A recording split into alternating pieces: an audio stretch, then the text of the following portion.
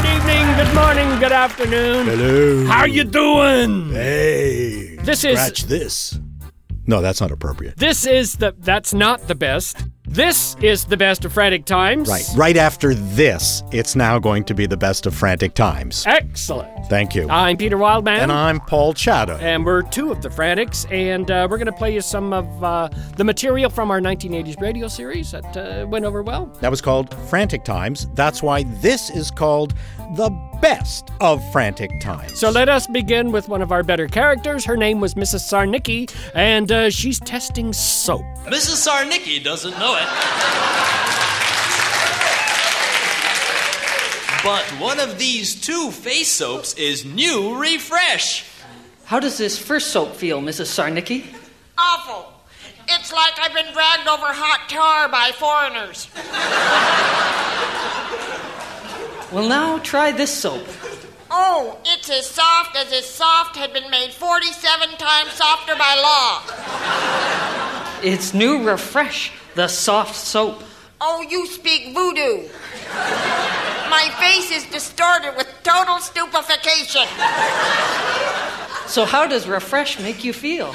It's so creamy you could lubricate heavy earth-moving equipment with it. Really? No guff. So you're sold on Refresh. I'll change my only daughter's name to Louise as a tribute to this product. Millions of housewives agree. Refresh soap. It's softer than soft. It blows your nylons off.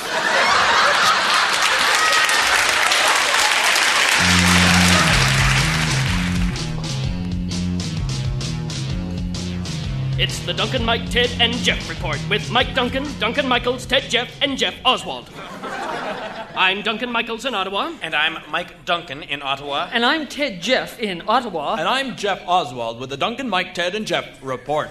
Today's topic is street signs, Ted. Well, Duncan, it seems to me street signs are everywhere, right, Jeff? No, Ted, I disagree. Street signs are not on mountaintops or in bathtubs.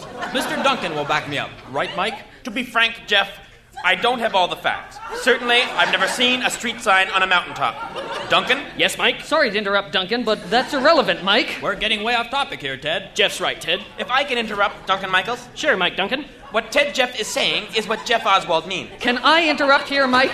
No, Ted, but Jeff can. Thanks, Mike.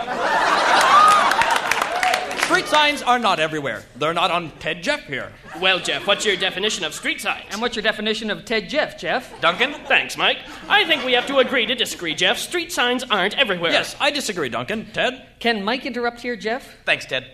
I think Ted is entitled to Ted's opinion, and Jeff is entitled to Duncan's opinion, and Duncan is entitled to Ted Jeff's disagreement with Mike Duncan. Yes, I disagree, Mike. Street signs aren't everywhere. I'm Duncan Michaels in Ottawa. And I'm Mike Duncan in Ottawa. And I'm Ted Jeff in Ottawa. And I'm Jeff Oswald. This has been the Duncan, Mike, Ted, and Jeff report. Next week, how big are hats? Good night.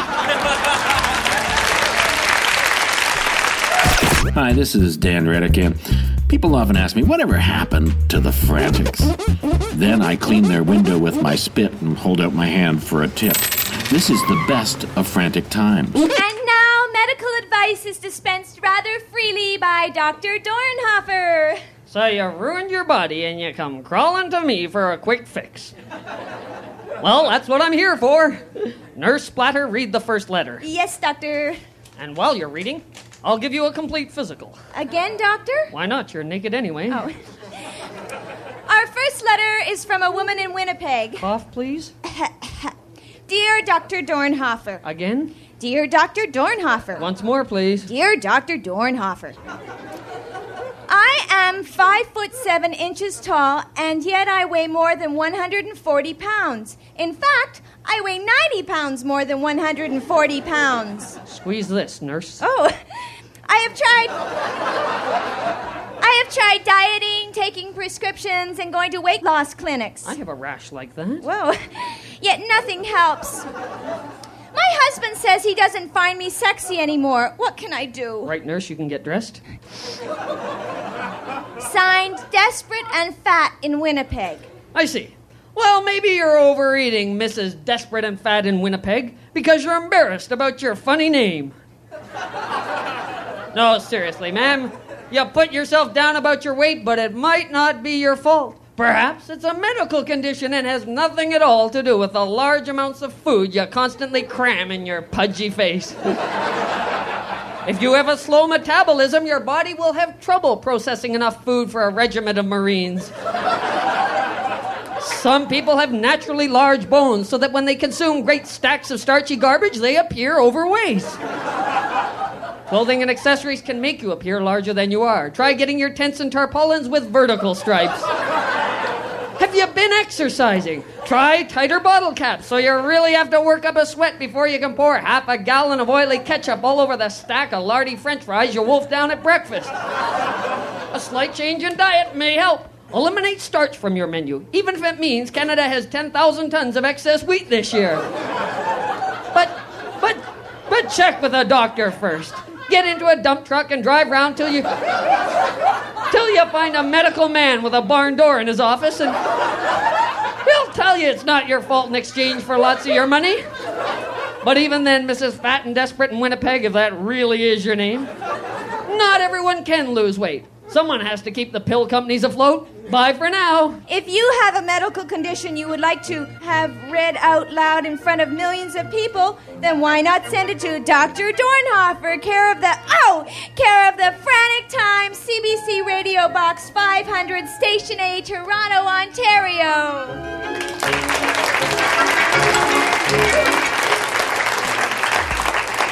Peter, do you remember how we got our name, The Frantics?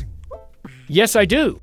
We couldn't come up with it. We were going to be called the Watertight Torpedo Gang, and then there was another one, and there was a girl in the troupe, and she said, I don't like it, it's too phallic. And then she said, my friend said I can do better than this, and she quit. Yeah. And then we became the Schizofrantics. That's right. And then we went to the Elmo Combo. Upstairs Elmo Combo opening for Rory Gallagher, I think. I think it was. Was it Rory Gallagher or Point Blank? Point Blank. Point Blank. That's right. Point Blank. Welding music. That's right. But first, here's some comedy from four guys. Well, and then the announcer was drunk. And he went on stage and he went, ladies and gentlemen, I'd like to introduce you to the Frantics. And that's the only part that he remembered. And I remember the four of us turning to each other and went, wait, that's way better. The slums of Calcutta. In an overcrowded orphanage, a simple nun named Mother Teresa moves from cot to cot, helping the needy poor in any way she can. Despite the despair, the heartbreak that surrounds her, she pauses only briefly to rest.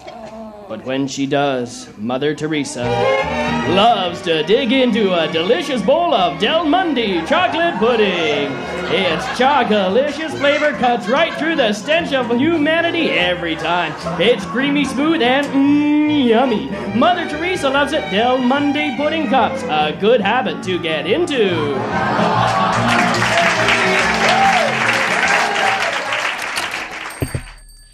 Hello, sir, and welcome to Lady Paloma's House of Lingerie. I'm Miss Piper. Can I help you? Yeah. I was interested in buying some bras and panties in my size. Your size? Yeah, extra large. Well, I guess I should have expected your type in here eventually. Never had an extra large before? No, we've never had a transvestite before. What's that? A man who dresses up in women's clothing? Oh, I'm not a transvestite. I really am a woman. Or at least I'm turning into a woman day by day in all sorts of little ways.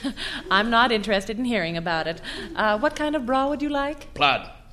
No, it's true. I used to be a regular macho guy until yesterday. Then I noticed the change. We don't have plaid bras and panties. How about corduroy?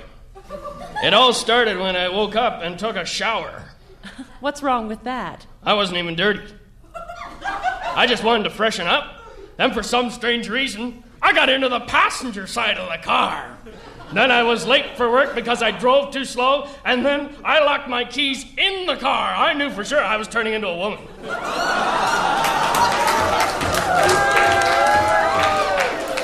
You're just a prejudiced slob. That's no way to treat a lady. You're not a woman. Oh, yeah? Then how come I tidied up my house even though I could still see the floor? I don't have to listen to this. You have any denim? No, of course not. Look, here's a bra and panties in your size, not too expensive. I don't care how much it costs. Put it on my visa. See, I am turning into a woman. I'm not finding this funny. Me either. In fact, I don't get any jokes anymore, even if people explain them to me. You know what you are? You're a male chauvinist. Just try on the lingerie and get out of here. There's the change room. I hope I remember where I parked the Honda. Hey, did I mention I also eat lunch off my lap and I don't make crumbs? Look, mister, I make lots of crumbs. I also have a sense of humor. I drive at the speed limit, never get into accidents, and I change my own spark plugs. Maybe you're turning into a man. I'm ready. So, how do the panties feel, miss? Oh, they're a little loose. Well, maybe we should adjust them. Right here? Oh. Perhaps here? Better? Oh, hey, good news for you. I'm turning back into a man again. We're coming up to Deprogramming Mother, right? Which is a very interesting sketch because I wrote it about my Hungarian mother. Do they still deprogram people? I think so, yes. I think it's very popular. It's kind of I met your like, mother once. She was very nice. She was very nice. So she's a Hungarian mother, and she was a typical card-carrying mother, and, this was a sketch based on the notion that she needed to be deprogrammed. Now, what was deprogrammed?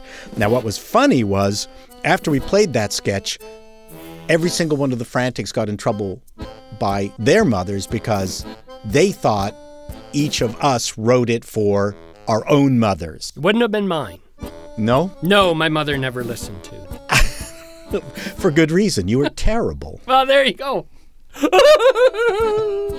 But you're great now, Peter. Oh, okay, fine. Oh, Jack, let's go into the kitchen and untie Mom. Oh, no way. The deprogrammer said to keep her tied up until he gets here. I don't like it. Why can't we just let her be her? Oh, do you want her to stay brainwashed? Our mom, a mindless automaton? Spewing forth slogans of doom that she neither means or understands. Oh, how did it happen to our mother? How could she join a cult like the Mummies? Who knows?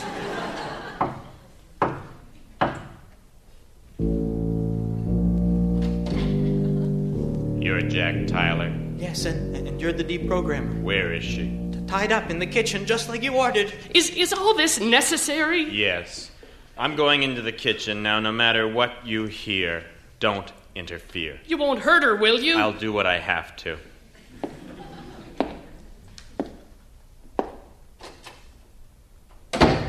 Hello? Don't wear your boots in the house. You're tracking in germs. Wash your hands when you come in from public places. Why you insist on wearing wrinkly jeans instead of some nice grey flannels is beyond me. Mrs. Tyler. Don't step on rusty nails. Wear a sweater. Mrs. Tyler, you aren't making any sense. Don't raise your voice. Get a haircut. You've got in with a bad element. No, Mrs. Tyler. You have gotten in with a bad element.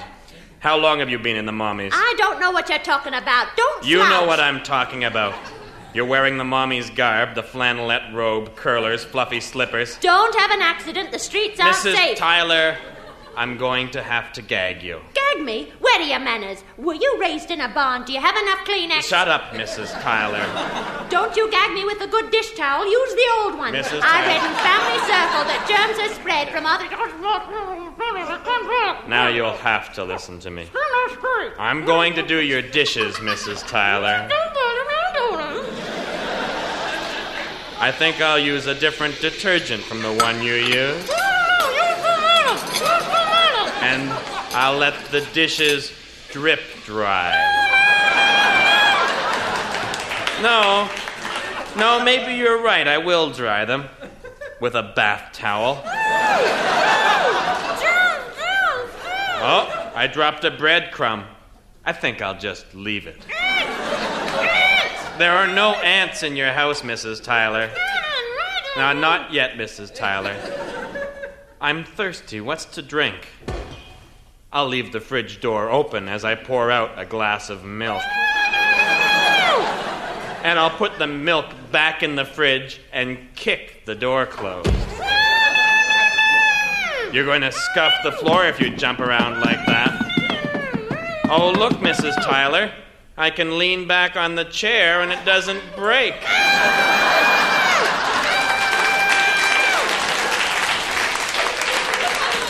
My glass is right on the edge of the table.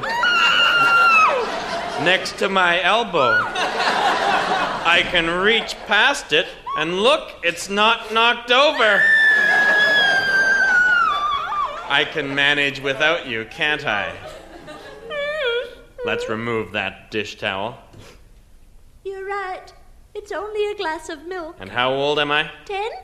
No, 25. 45. Almost grown up. All grown up. There, now you're untied. Oh, dear. What have I become? Don't worry, Mrs. Tyler.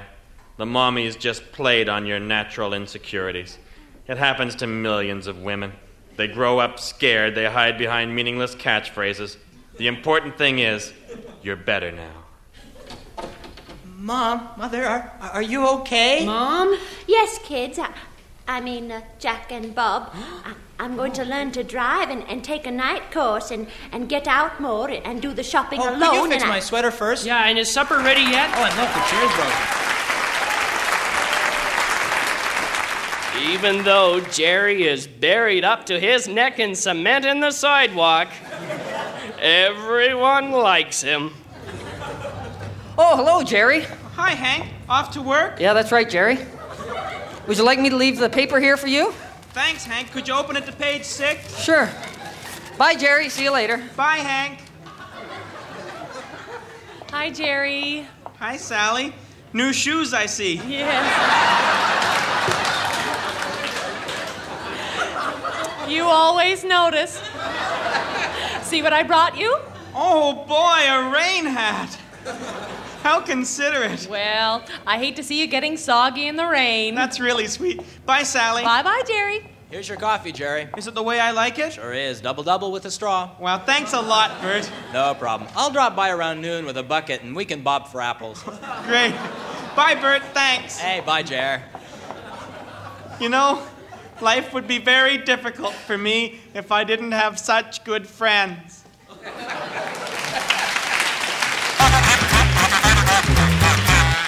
Paul! Dan! Rick! What about Peter? No, we're fine. What? Hello, I am Dr. Danger. Today we are going to investigate the most dangerous environment in the whole world, the home. This house right here seems harmless enough, but let's drop in and see. Come on in, Madge. You're not Madge. Madam, did you know your entire kitchen is alive with hidden perils? Who are you? What are you doing in my kitchen? I am Dr. Danger. Who? Did you know 70% of all accidents happen in the home? What? For example, your husband could easily bump his head on that dangerous cupboard door. Morning, honey. Oh! Bill! That accident could have been prevented with this simple precaution. I think you're sawing the door off. Now it is safe, and this stove is a veritable symphony of danger. Would you risk spilling hot food on your husband's lap like this? Bill! Oh, Bill! Have no fear, ma'am. I shall save you. Our stove, it's ruined! Your stove is safe. Now, can you spot the other hidden hazards in your kitchen? The, knife on the counter? No. The Cuisinart? No, the elephant behind the fridge. Oh, there's no elephant behind it! Oh! Get off me! Bill! Bill! And look at these Marxist-Leninists in your pressure cooker. Get out, you rabble-rousers. Make the rich pay. Make the rich pay.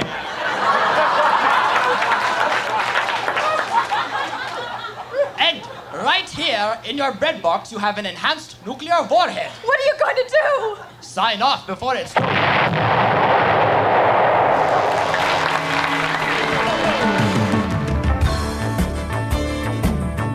Welcome to Ed Wallace Thinks Out Loud. I'm Ed Wallace, and I'm here to get the facts on behavioral psychology. I'll be grilling Dr. Henry Thoreau. Good evening, doctor, or would you program me to say it's not?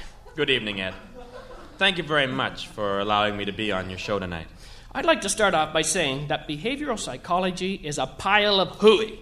Oh, what are all these things you brought with you here? Oh, it's just a little bell I brought along and a box of toffees. Oh, I love toffees. Oh, I'm sorry, Ed. These are my toffees. Typical. You know, many real psychiatrists today argue that behavioral psychology is a mind-numbing series of tricks that only superficially alter the patient's behavior. I found a chocolate one. You reward certain acts, punish others. You are playing God. Oh, come on, I wouldn't say that exactly. No, Ed. of course you wouldn't. You'd point to how successful your work has been. Would you like a good caramel, Ed? Oh, sure. Thanks. Where was I? Behavioral psychology has been successful in treating many disturbed and antisocial elements in our society. But at what price? Freedom. Your supporters point proudly to decreases in violence being among your successes. Another caramel, Ed? Oh, thanks. I got one of those chocolate ones. Behavioral psychology has been successful. And yet the great author Anthony Burgess exposed programming as inhuman. Any more chocolates? Oh, they're mine. Anthony Burgess has called conditioning, but which is really weeding out hostility and aggression successfully. Dig in, Ed. Yet still, one cannot deny that the idea of turning people into mindless robots is short-sighted because behaviorism is successful. Caramel, Ed? Thanks, Doc. That's all the time we have. I hope I haven't been too tough on you, but after all, I'm a fool and you're a genius. I wouldn't say that, Ed. You wouldn't? Should I? Certainly. Here, have another caramel. This is Ed Wallace speaking my own mind, saying, any more of those little chocolate ones? Oh, they're good. Coming up next is one of my favorite bits. We always say that about pretty much everything. Well, I know, but that's because I'm a whore. Very good. Okay, moving on.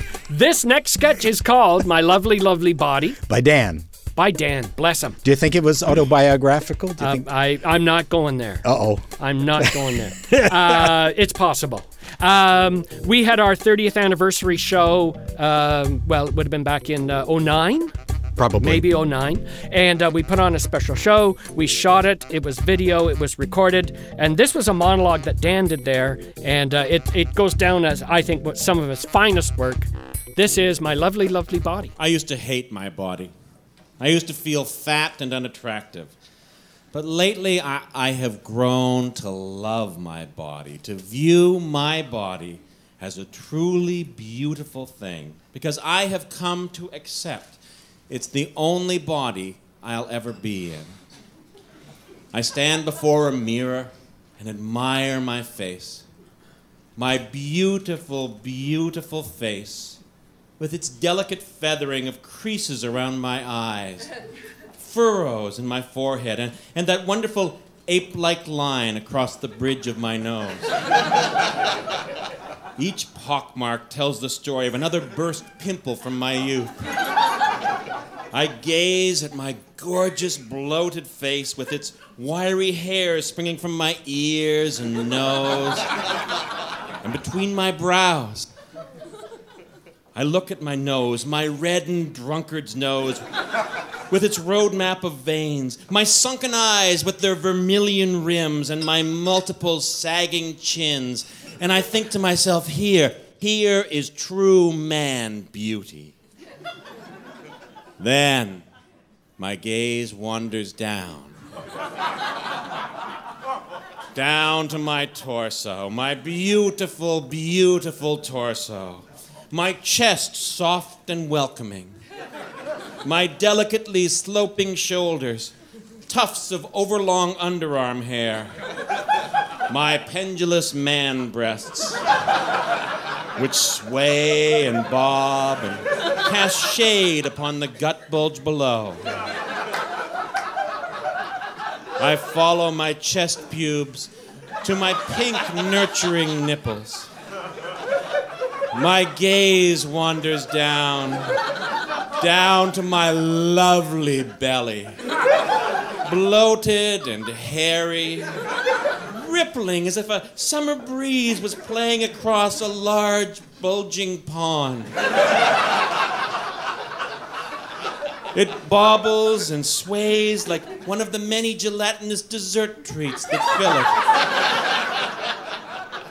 I look down into the endless mysteries of my belly button, the skin's vortex, Which raises the profound question, how can something so deep, yet so empty, produce such dreadful smells?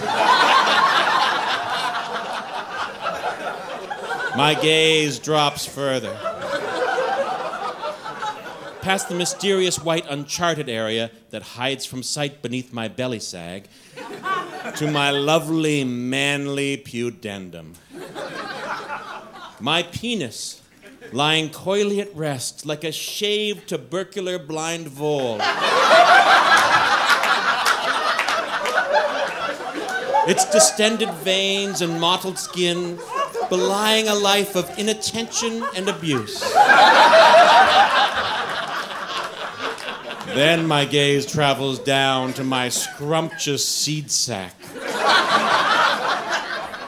Hirsute drooping and lopsided, its beautiful chicken skin the color of a 5-day drowned sailor.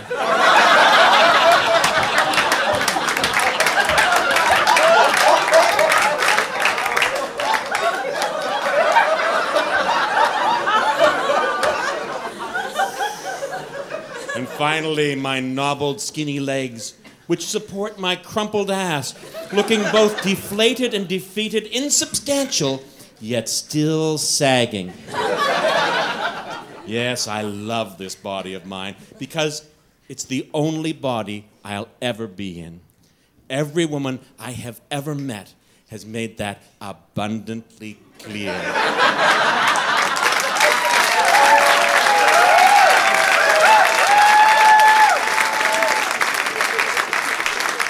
Okay.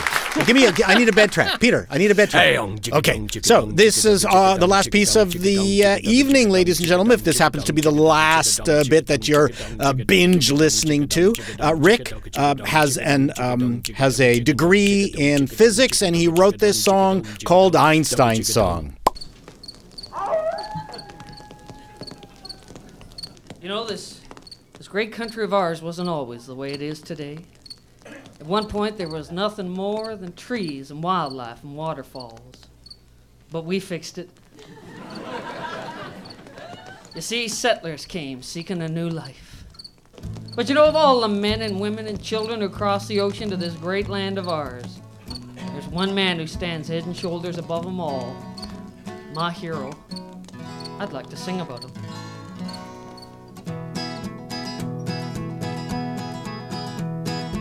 Physics was a lawless land in the 19th century. Now physicists from every land each had their own theory. It would take a real tough hombre to tame this troubled time. Then into town there rode a man named Albert Einstein. He told you his thoughts, and they hit you like shots, and he didn't wear socks. Hey, bad owl. Hey, bad owl. Yes, Einstein was a genius, a thinker all men feared, and physicists would tremble whenever he appeared. Well, he took on relativity, a challenge no man dared, and he rode a silver stallion named E=mc squared.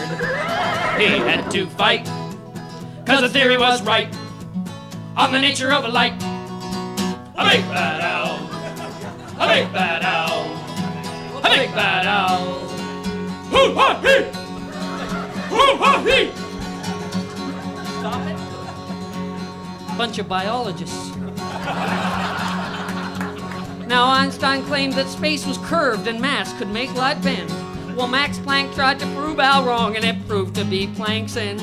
Schrödinger was next to try, but Einstein thought faster. Heisenberg was uncertain and fell before the master. So Niels Bohr took on Einstein at high noon, face to face. And both went for a theory relating time and space. A shot rang out, a body fell, a bullet through the spine. And the man who stood won a Nobel Prize, Albert Einstein. When you choose a life in physics, well, you choose a lonely road. And the men who fight with atoms must bear a heavy load.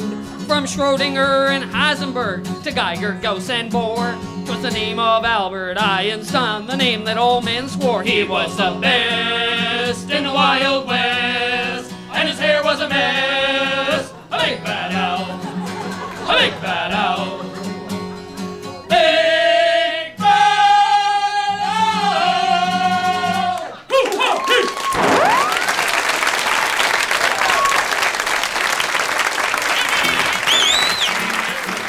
All right, that was the best of Frantic Times with the Frantics. All right. Dan Redicam, Paul Chattle, Rick Green, and me, 1, 2, Peter 3, Wildman. 4. Peter Wildman.